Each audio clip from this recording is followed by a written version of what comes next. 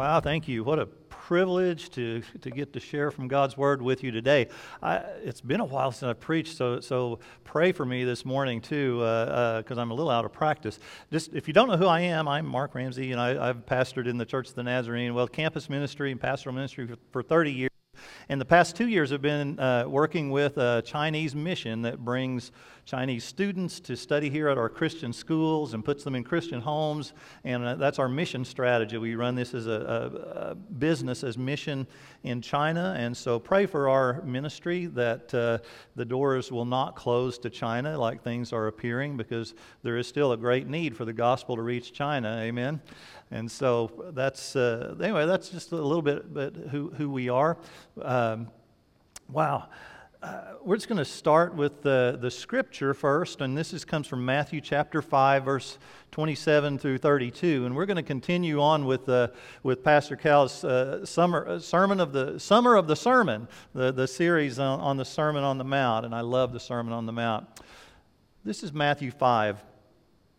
You've already heard that the commandment says you must not commit adultery, and this is Jesus speaking. But I say, anyone who looks at a woman with lust has already committed adultery with her in his heart. So if your eye, even your good eye, causes you to lust, gouge it out, throw it away. It's better for you to lose one part of your body than for your whole body to be thrown into hell. And if your hand, even your strong hand, causes you to sin, cut it off and throw it away. It's better for you to lose one part of your body than for your whole body to be thrown into hell. Now, you've also heard this. You've heard the law says a man can divorce his wife by merely giving her a written notice of divorce. But I say that a man who divorces his wife unless she has been unfaithful causes her to commit adultery. And anyone who marries a divorced woman also commits adultery. It creates all kinds of problems. So first, I'd like to thank Pastor Cal for planning his vacation on Adultery Sunday and leaving me to talk about this. This is not a sermon about adultery. We are going to talk a little bit about the commitment to marriage and about what Jesus has to say about those things for just a minute. But we're going to stick to the main themes about the Sermon on the Mount, and that's where I want to stay. I tried to find a joke that would fit here, because Pastor Cal's always good at telling those bad dad jokes at the start of sermons, and I see how much you love that. And but there are no jokes about adultery you can use in a sermon, so I'm sorry. Google it, look it up. Today I want to talk to you about the true nature of righteousness. I love the Sermon on the Mount. It's the greatest sermon ever preached in many regards. It's really the only whole sermon that's recorded in the Gospels. There are snippets and pieces of things that Jesus said and taught throughout the Gospels, but Matthew attempts to write down, inspired by the Holy Spirit, to write down this sermon that Jesus preached. You ought to just read the whole thing in one setting sometimes during this series and just let it sink in and get the big picture, the big point of the sermon. Not just little pieces, little verses that we pull out of it, but you need to see the big picture. You read Scripture that way, right? You're not just searching for little proof texts. We don't do that. We read the whole counsel of God's Word. Amen? Yeah, that's what we're supposed to. That's right. But the Sermon on the Mount, Pastor Cal has done a great job of bringing out these incredible, important themes that are there. And I don't want to lose sight of those keys. I mean, the start of the sermon is the surprising Beatitudes. Those things that really make a person blessed. And they're so counterintuitive to the way the world thinks about things, aren't they? And I love that the way he starts the sermon. And then he talks about being salt and light and how important that is. And Pastor Cal did a great job talking about salt and light. The salty brightness, right? Don't lose your saltiness. Don't hide your light. We've got to be salt and light in this day and age. The Sermon on the Mount, though, is also a teaching about the true nature of righteousness, and that's an idea that's really misunderstood today, and that's where I really want to settle in. On the surface, it looks like when you read this sermon that Jesus is just kind of ratcheting up the expectations on his followers. That those people do this, but you have to be up here. Those people have a high standard, but yours has to be even higher. And on the surface, that's what we start to think. Don't just avoid killing people. Don't even hate people. In fact, don't even call them bad names. Don't even call them bad names under your breath, not even on the interstate. That's pretty high standard right there in Texas. Don't just avoid physically committing adultery. Don't even think lustfully about other people. Don't objectify people in the way you think. It's an even higher standard of righteousness than the religious people around them. But get this now, the Sermon on the Mount is not about modifying your behavior. That's not the main point of it. It's not to try to get you to be more Pharisaical than the Pharisees, or to get you to be more legalistic than the teachers of the law were. That's not what we need. And that's not what God wants. It is about changing your heart and renewing your mind. In fact, the Holy Spirit can do that, can't He? The Holy Spirit can change our hearts for real and with God's Word, renew our mind in such a way that we begin to have this worldview. We begin to think with the mind of Christ about life. And then our behaviors that flow out of that, well, that's the way it's supposed to work, isn't it? The Holy Spirit can do that. That's by the way, that's Romans 12, 1 and 2. You can look that up, but it says that you can be changed and your mind can be renewed if you give Him your life as a living sacrifice. That can really happen. He says, then you'll be able to test and approve God's will. You'll be able to actually live out God's will. We call that sanctification. It's internal. And then we work it out into every area of our life and we live it out. By the way, that statement in Romans 12 about God's will, it means that we not only try to behave according to God's will, but we actually begin to desire God's will in our hearts. I'm kind of getting ahead of myself, though. Let's look at this passage. He says this in the passage that we start with in Matthew 5:27. He says, you've already heard this. So here's what you've already heard. Verse 27, he says, you already heard, don't commit adultery. So I'm not going to spend a lot of time on that. They had heard it 2,000 years ago. You've heard it again today. And so I'll just say to you, don't commit adultery. It's the 7th commandment in the 10 commandments in Exodus 20. Be faithful to your spouse. Be faithful physically. Be faithful emotionally. Be faithful spiritually. Take your wedding vows seriously. God does. Just tell you, protect yourself from those who would lead you to be untrue and break your marriage vows. Protect yourself at work, at the gym, in the neighborhood, and especially today online. Protect yourself. Amen? If you don't know how to do that, ask. Your church will help you. You know this, Jesus says. And if you're having struggles in this area, I just want to encourage you. Celebrate Recovery or a similar ministry. They're available all over the place, and they're great. They can get you into a group that will help you to be accountable to somebody, and we need accountability partners. Go to counseling. Go to a good Bible-based Christian counselor who can help you. There's nothing wrong with that. Now, I don't think there's any marriage that doesn't go through struggles and difficulties. They change over time. We could do a whole sermon series on marriage, and you've sat through those, and I hope they've helped you.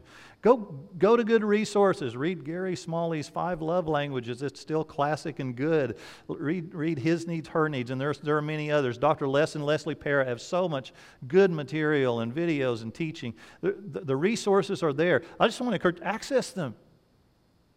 If you're having real struggles in your marriage, go to counseling. Talk to your pastor first, and he'll help you to get counseling. Fight for your marriage, guys. Fight for it if necessary. You will not be sorry that you did. That would have been a great place for another amen. Yeah, it is true. Thank you. Here's the second thing in verse 31. Jesus says it again, and you've heard this too. He says to the people around Him, Basically, what they've heard is that the legal system and Jesus are in conflict in their teaching about divorce or their belief about it. In Jesus' day, a man could divorce a woman simply by writing up a document, signing it, and handing it over and saying, "I'm done with you." That was the way it went back then. In that culture, women had no legal standing. They could not enter the sanctuary where worship was really happening in the temple. They couldn't own property. They couldn't even testify in court, let alone bring a case against somebody in court. They could not borrow money, and they had no rights of custody of children. That's the way it was for women in Jesus' day in that Jewish culture. So unless a woman had adult children or extended family to take care of her, if she got divorced by a guy, she could be destitute. Now, marriages back then, just like today, some of them were wonderful. They were loving, they were partnerships, they were great, like marriage was intended to be. They were not all abusive and like we're talking about.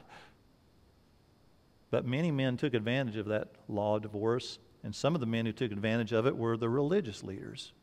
They had divorced their wives and taken younger wives, and just it was happening, even in Jesus' day. Men held that divorce threat over their wives to get them to do their bidding. So when you read this passage in Matthew 19 where Jesus is confronting the religious leaders about this, you have to read it in context, in cultural context. Sometimes the cultural context makes a big difference when we study the Bible. And this is a case of that. In this case, Jesus is speaking directly to those people who were abusing that divorce law and in the process abusing women.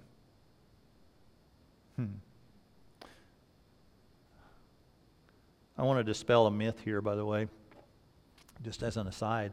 I keep hearing this like kind of thrown in the face of Christians in our culture today, that the divorce rate is the same among Christians as it is among everyone else. Now, did you know that statistics can be manipulated? Have you learned this? They can.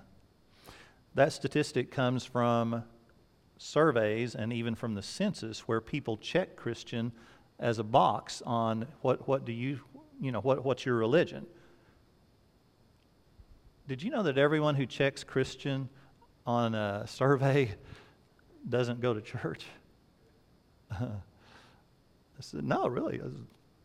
Some people say they're Christian, but they don't even go to church. Well, that's another sermon. But the point is this: George Barna's research involves people who attend church regularly with their family, and then people who attend church more than once a week regularly, meaning that they're involved in the ministry and work of their church. And you know what? The divorce rate for those people drops dramatically. Committed Christians who are involved in Sunday school and church and are working to serve in their church together with their family are much less likely to get divorced. So anyway, dispel that myth. If somebody throws that in your face, saying, well, that's not entirely true, you need to look at this other information. But in Matthew 19, the leaders, the religious leaders, come to Jesus and about divorce. And they came to him and they say, look, if God didn't want us to get divorces, then why would Moses tell us that we can? Centuries ago, Moses said, you can get a divorce. You have to write up a document and sign it and take it to the priest, and they'll grant it. Jesus' answer was simple. He said, guys, Moses allowed that because of the hardness of your hearts. That was never God's plan, God's desire for us. So, just before we leave this, what is the church's stance on divorce? I'm going to get asked that. I've been asked that. In our culture, almost all of us have been affected by divorce. We know that.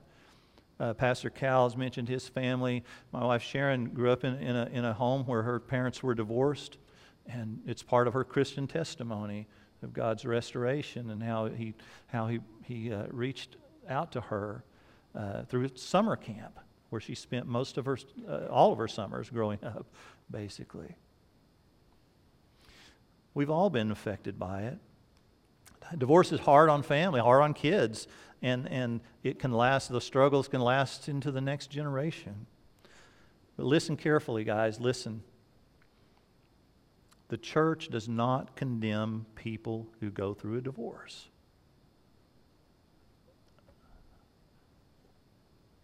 Sometimes it's the only way forward.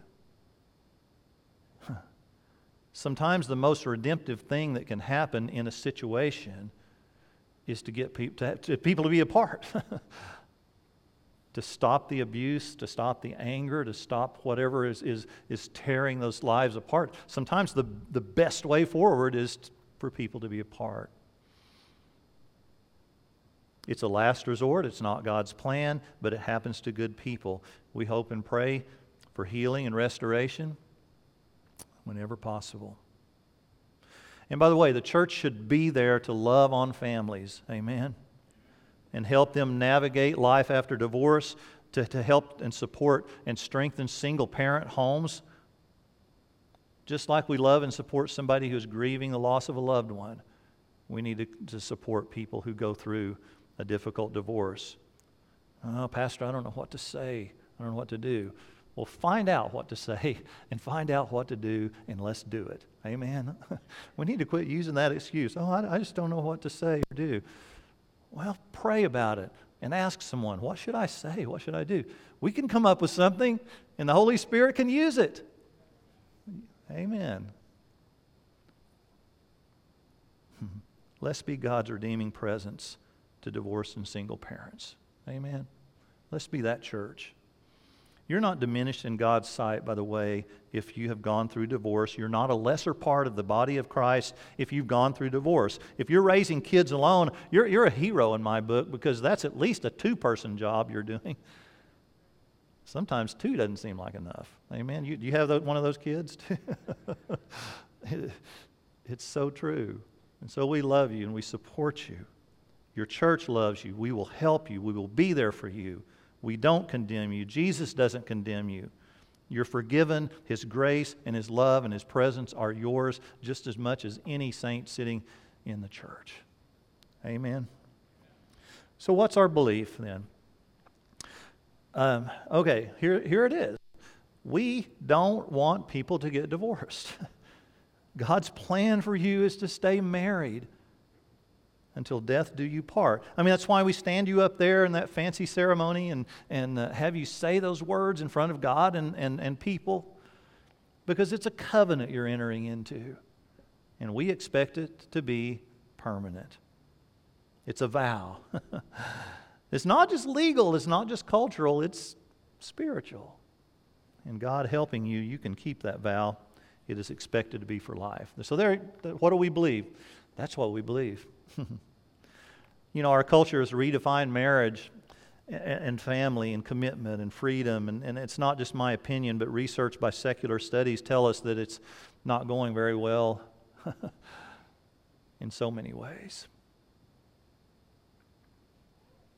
On this 4th of July, I pray for our culture, for our nation. We face threats from foreign places, and China's one of them. By the way, I love the Chinese people and their culture, and they're good people, and God has called us to reach out to them. I'm having a struggle with the Chinese Communist Party right now, though. I'm not very appreciative of what they're doing and what they're doing to Christians. By the way, pray for a young couple that's part of our company and organization. They've been taken in twice for questioning, and have the Chinese National Police have taken all their electronics at this point. We don't know what they're going to do, if they're going to charge them with a crime or just kick them out of the country soon. But they have another visit from the National Police coming this week. China has cracked down on Christianity dramatically. Pray for this open door to remain open, and let's take advantage of every opportunity. I know this 4th of July, though, it's bad news for America in some ways. We've got real problems. We're still the greatest nation ever. We're still a place where true righteousness has a chance to really take hold and be the hallmark of the culture. But in this day when things are changing and marriage is being redefined, the good news is God has an alternative.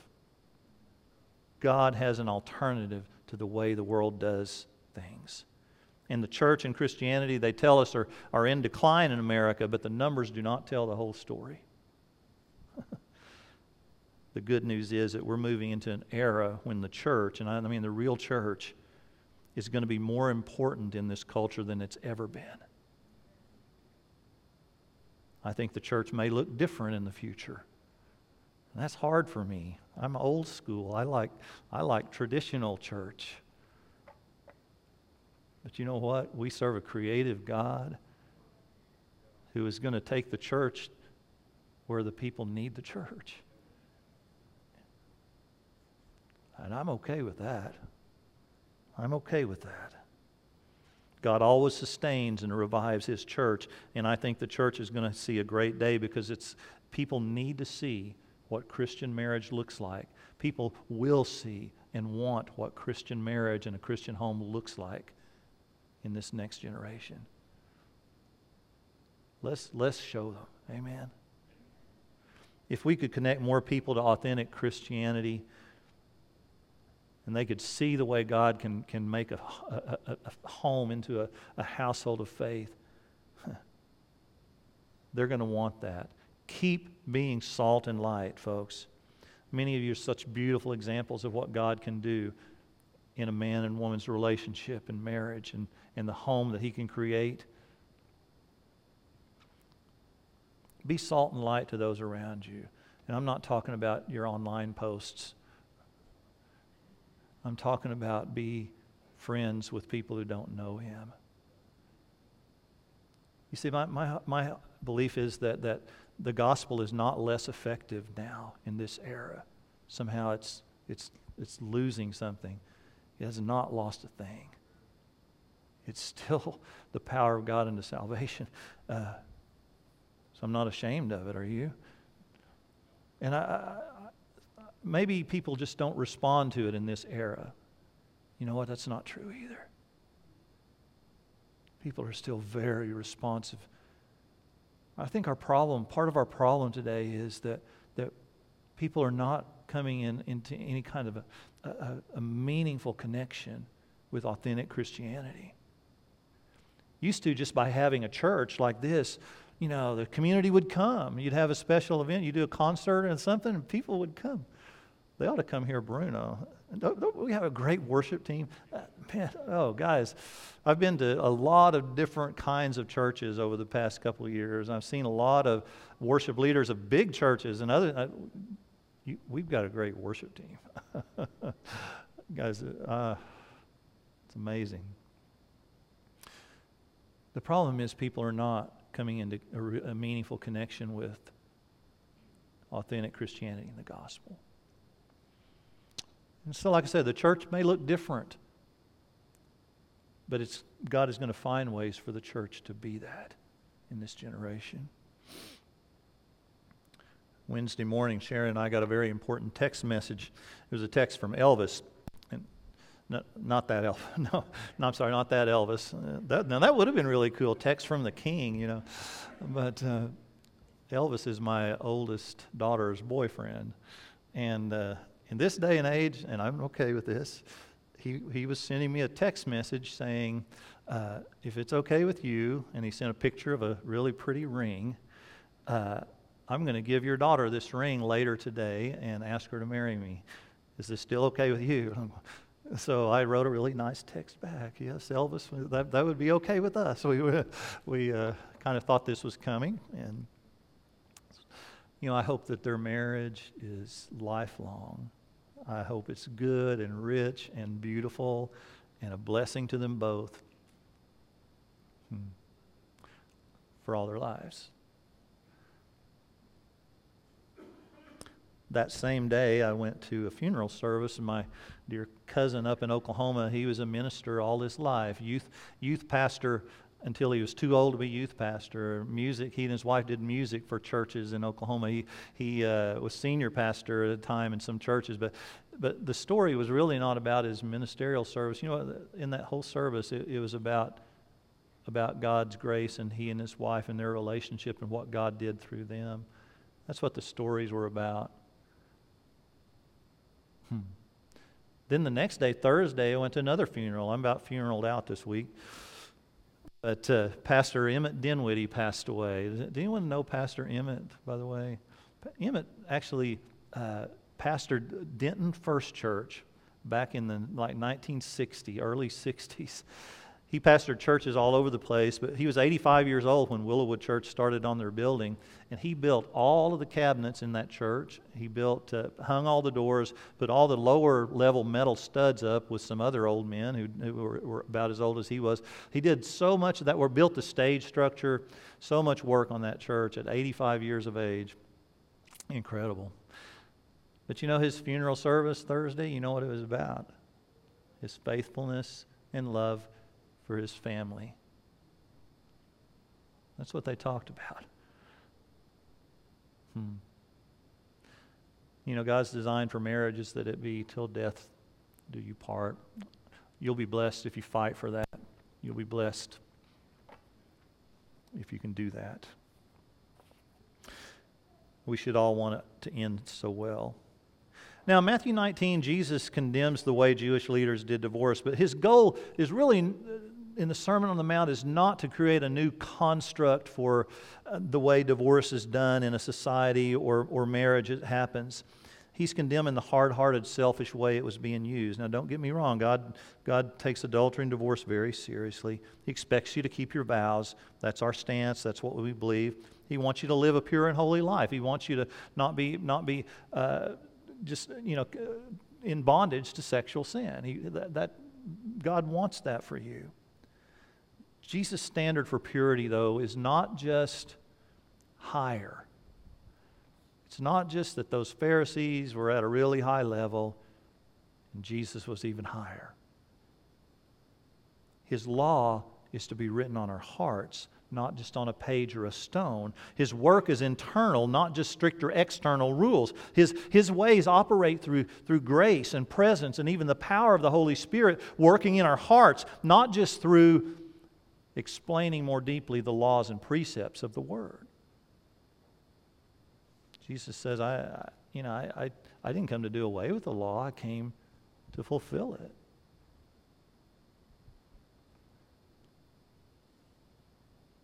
But then he also says, look at those guys, the most religious guys in town, and says, unless your righteousness is better than theirs, you're not even going to see the kingdom of heaven. So, before we stop, I just want to talk for just a second about the nature of true righteousness. His call on us to be salt and light is not to raise up a modern-day Pharisee whose righteousness is external, but whose inner life is still no different. In fact, he later would call them, they're like whitewashed tombs. Remember Pastor Cal talking about that? They're all like clean and white and good. They look good on the outside, but they're just rotten and dead inside. That's what he meant by that.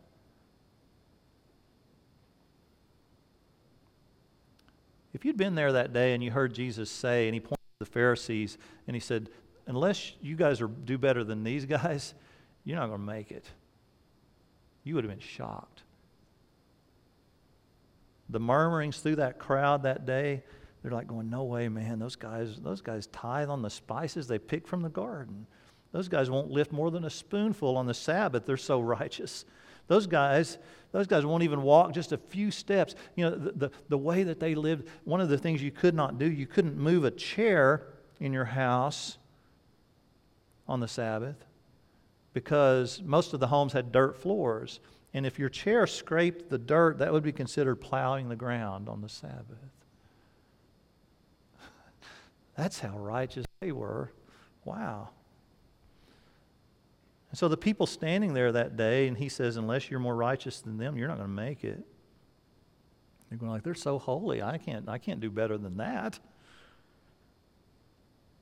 We got to visit Israel. We led a student group. My wife and I co-led a student group, and some parents that went.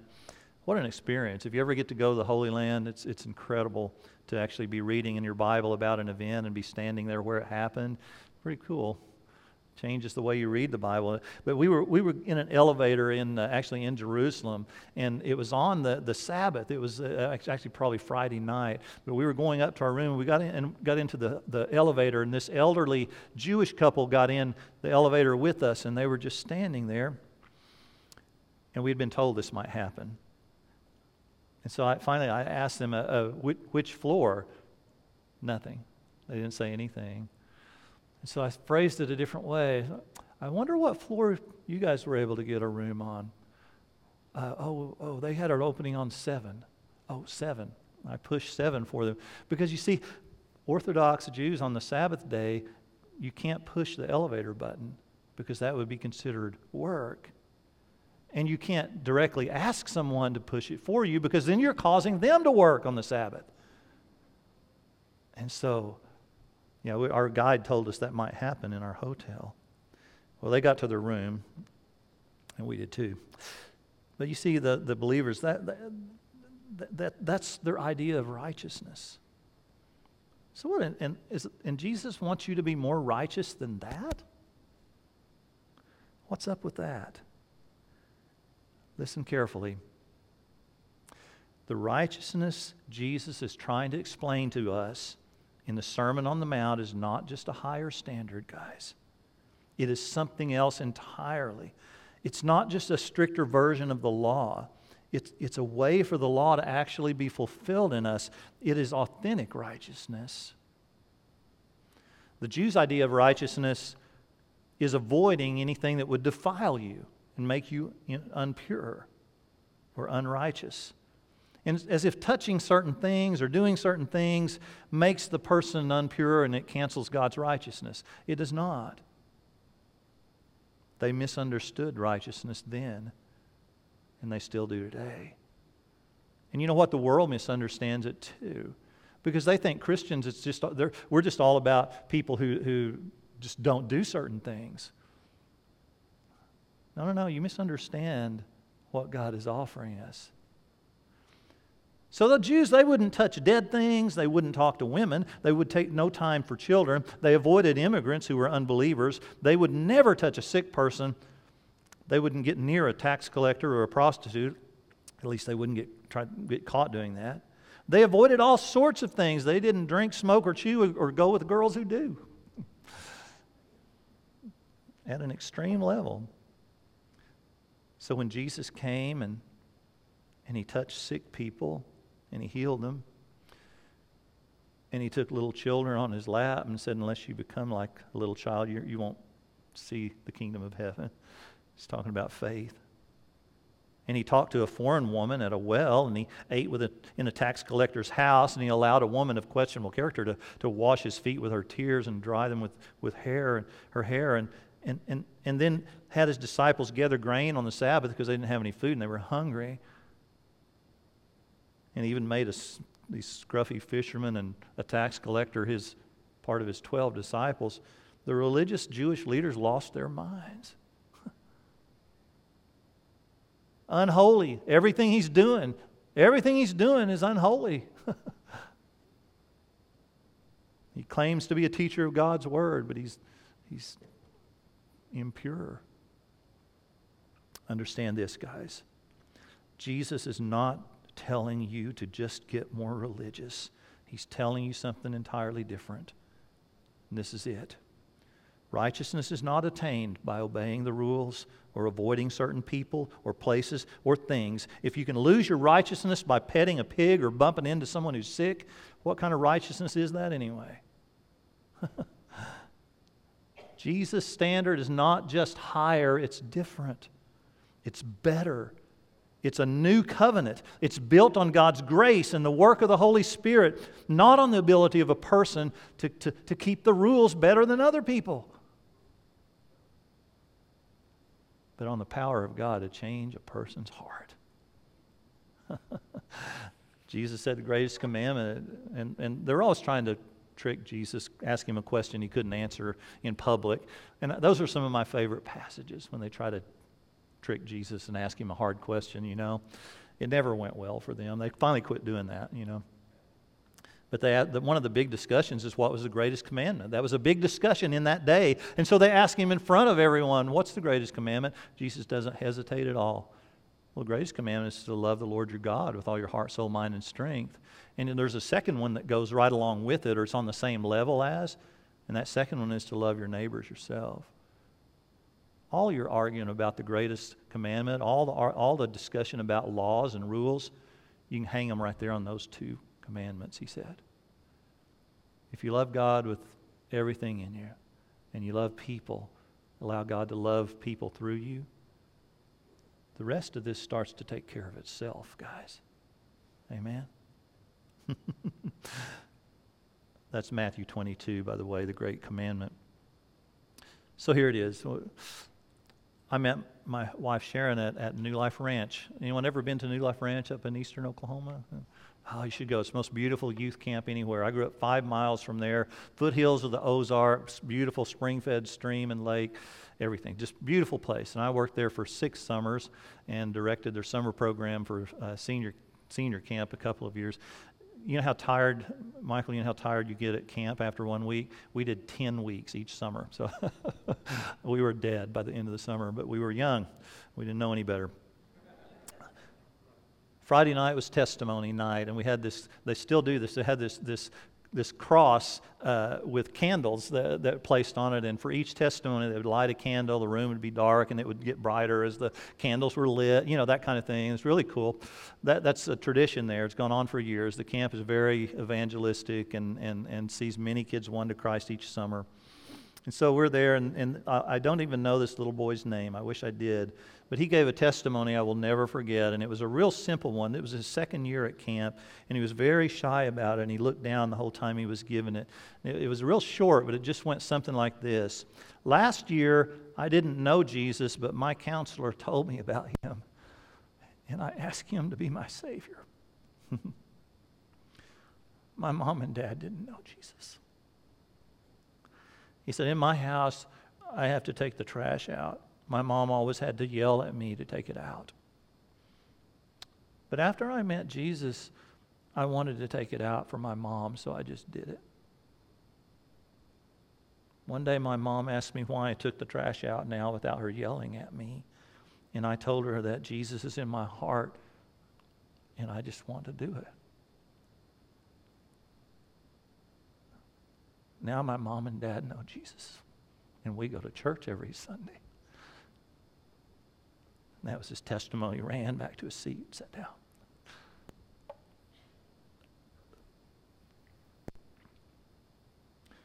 What a profound testimony about what God wants to do in us. He doesn't just want you to take the trash out because it's the rule. He wants you to want to take the trash out. There's an episode of Friends where Jennifer Aniston and that Matthew, what's his name? Yeah, I'm not a big Friends fan, but this episode I saw. They're arguing about helping in the kitchen. Remember, do you want to know this episode? I don't know what it's called. But she says, you know, she's just demanding, you need to help more. I do everything. You come home, you don't do anything, and you should be helping in the kitchen. And finally he says, fine, okay, I'll start helping in the kitchen. I'll do the dishes now. I'll just do it. And she says, no, I don't want you to do that. He said, wait, you just said you want me to help. And she said, no, it's not just that, but I want you to want to help. Oh. You see it, don't you? He doesn't just want you to do it because it's the rule or the expectation or the demand. He wants you to do it because it's the right thing to do. It's God's will for you. So we don't hate because there's no hate in the heart filled with the Holy Spirit. We don't lust because there's no room for desires that He does not desire for us. We don't just avoid adultery. Our heart is for our family and our heart is for our home. It's not, that stuff's not on our radar. Righteousness had been twisted in that day and that time to mean something God never intended it to mean, and it's still being twisted today. You know, that's why it's so important that you don't just post stuff online and call that witnessing. You need to sit across from the table and have a cup of coffee with people who misunderstand righteousness today, because they think Christianity is all about rules and do's and don'ts. We do obey God's word, but we do it out of a heart of love for Him and a love for people. So we get up in the morning and, you know, when someone asked the question in a sermon one time, what did Jesus do when He got up in the morning? Someone said, oh, He went off and prayed. So He did that a lot. But you know what He did? He did whatever He wanted to do. Not because He was all powerful, but because what He wanted to do and what God wanted Him to do were the same. Is that possible for a human being? It is. The Holy Spirit can do this. And you know what? Glorious freedom is not just being forgiven of sin. Glorious freedom is when your heart is aligned with God's, and you can do whatever you want to do, because what I want is what He wants. Well, the world defines freedom as being able to do whatever you want, whenever you want, without being blamed or questioned or deterred from it. That's not freedom, because that just leads to bondage, right? Our world misunderstands freedom. But there is a glorious freedom to living out of a heart fully committed and fully relying on God. By the way, being salt and light, it doesn't work very well when it's just external, when you're just doing things to show people you're good. People in our culture are really sharp. They can spot an ulterior motive, because everyone that comes at them seems to come with an ulterior motive now. Just authentically love them with the love of Christ. Do what Jesus would do and love people. When you come at people and your only motive is loving God and loving them, that's still very attractive, guys. It's still disarming, and they'll still want to hear the gospel when the time is right. So my prayer for you today as we close is not just that you don't get divorced and don't commit adultery. I certainly hope that's true also.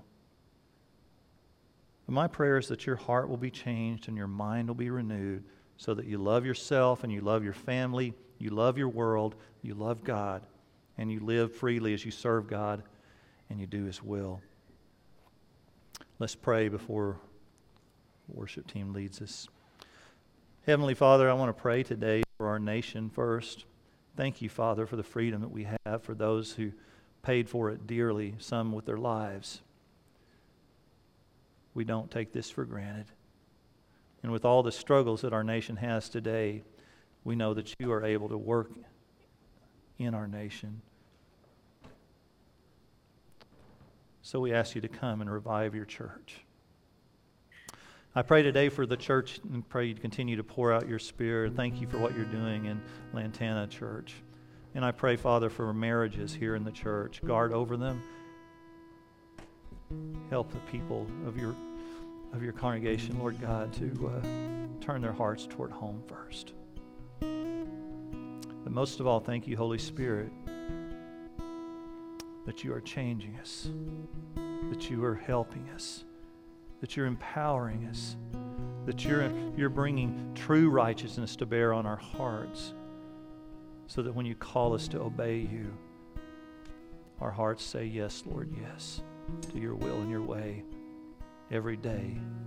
Your mercies are new every morning, and you do not leave us as we walk in your ways. We give you praise and glory and honor for what you're doing in our hearts and lives today, Jesus. Amen and amen. Could we all stand?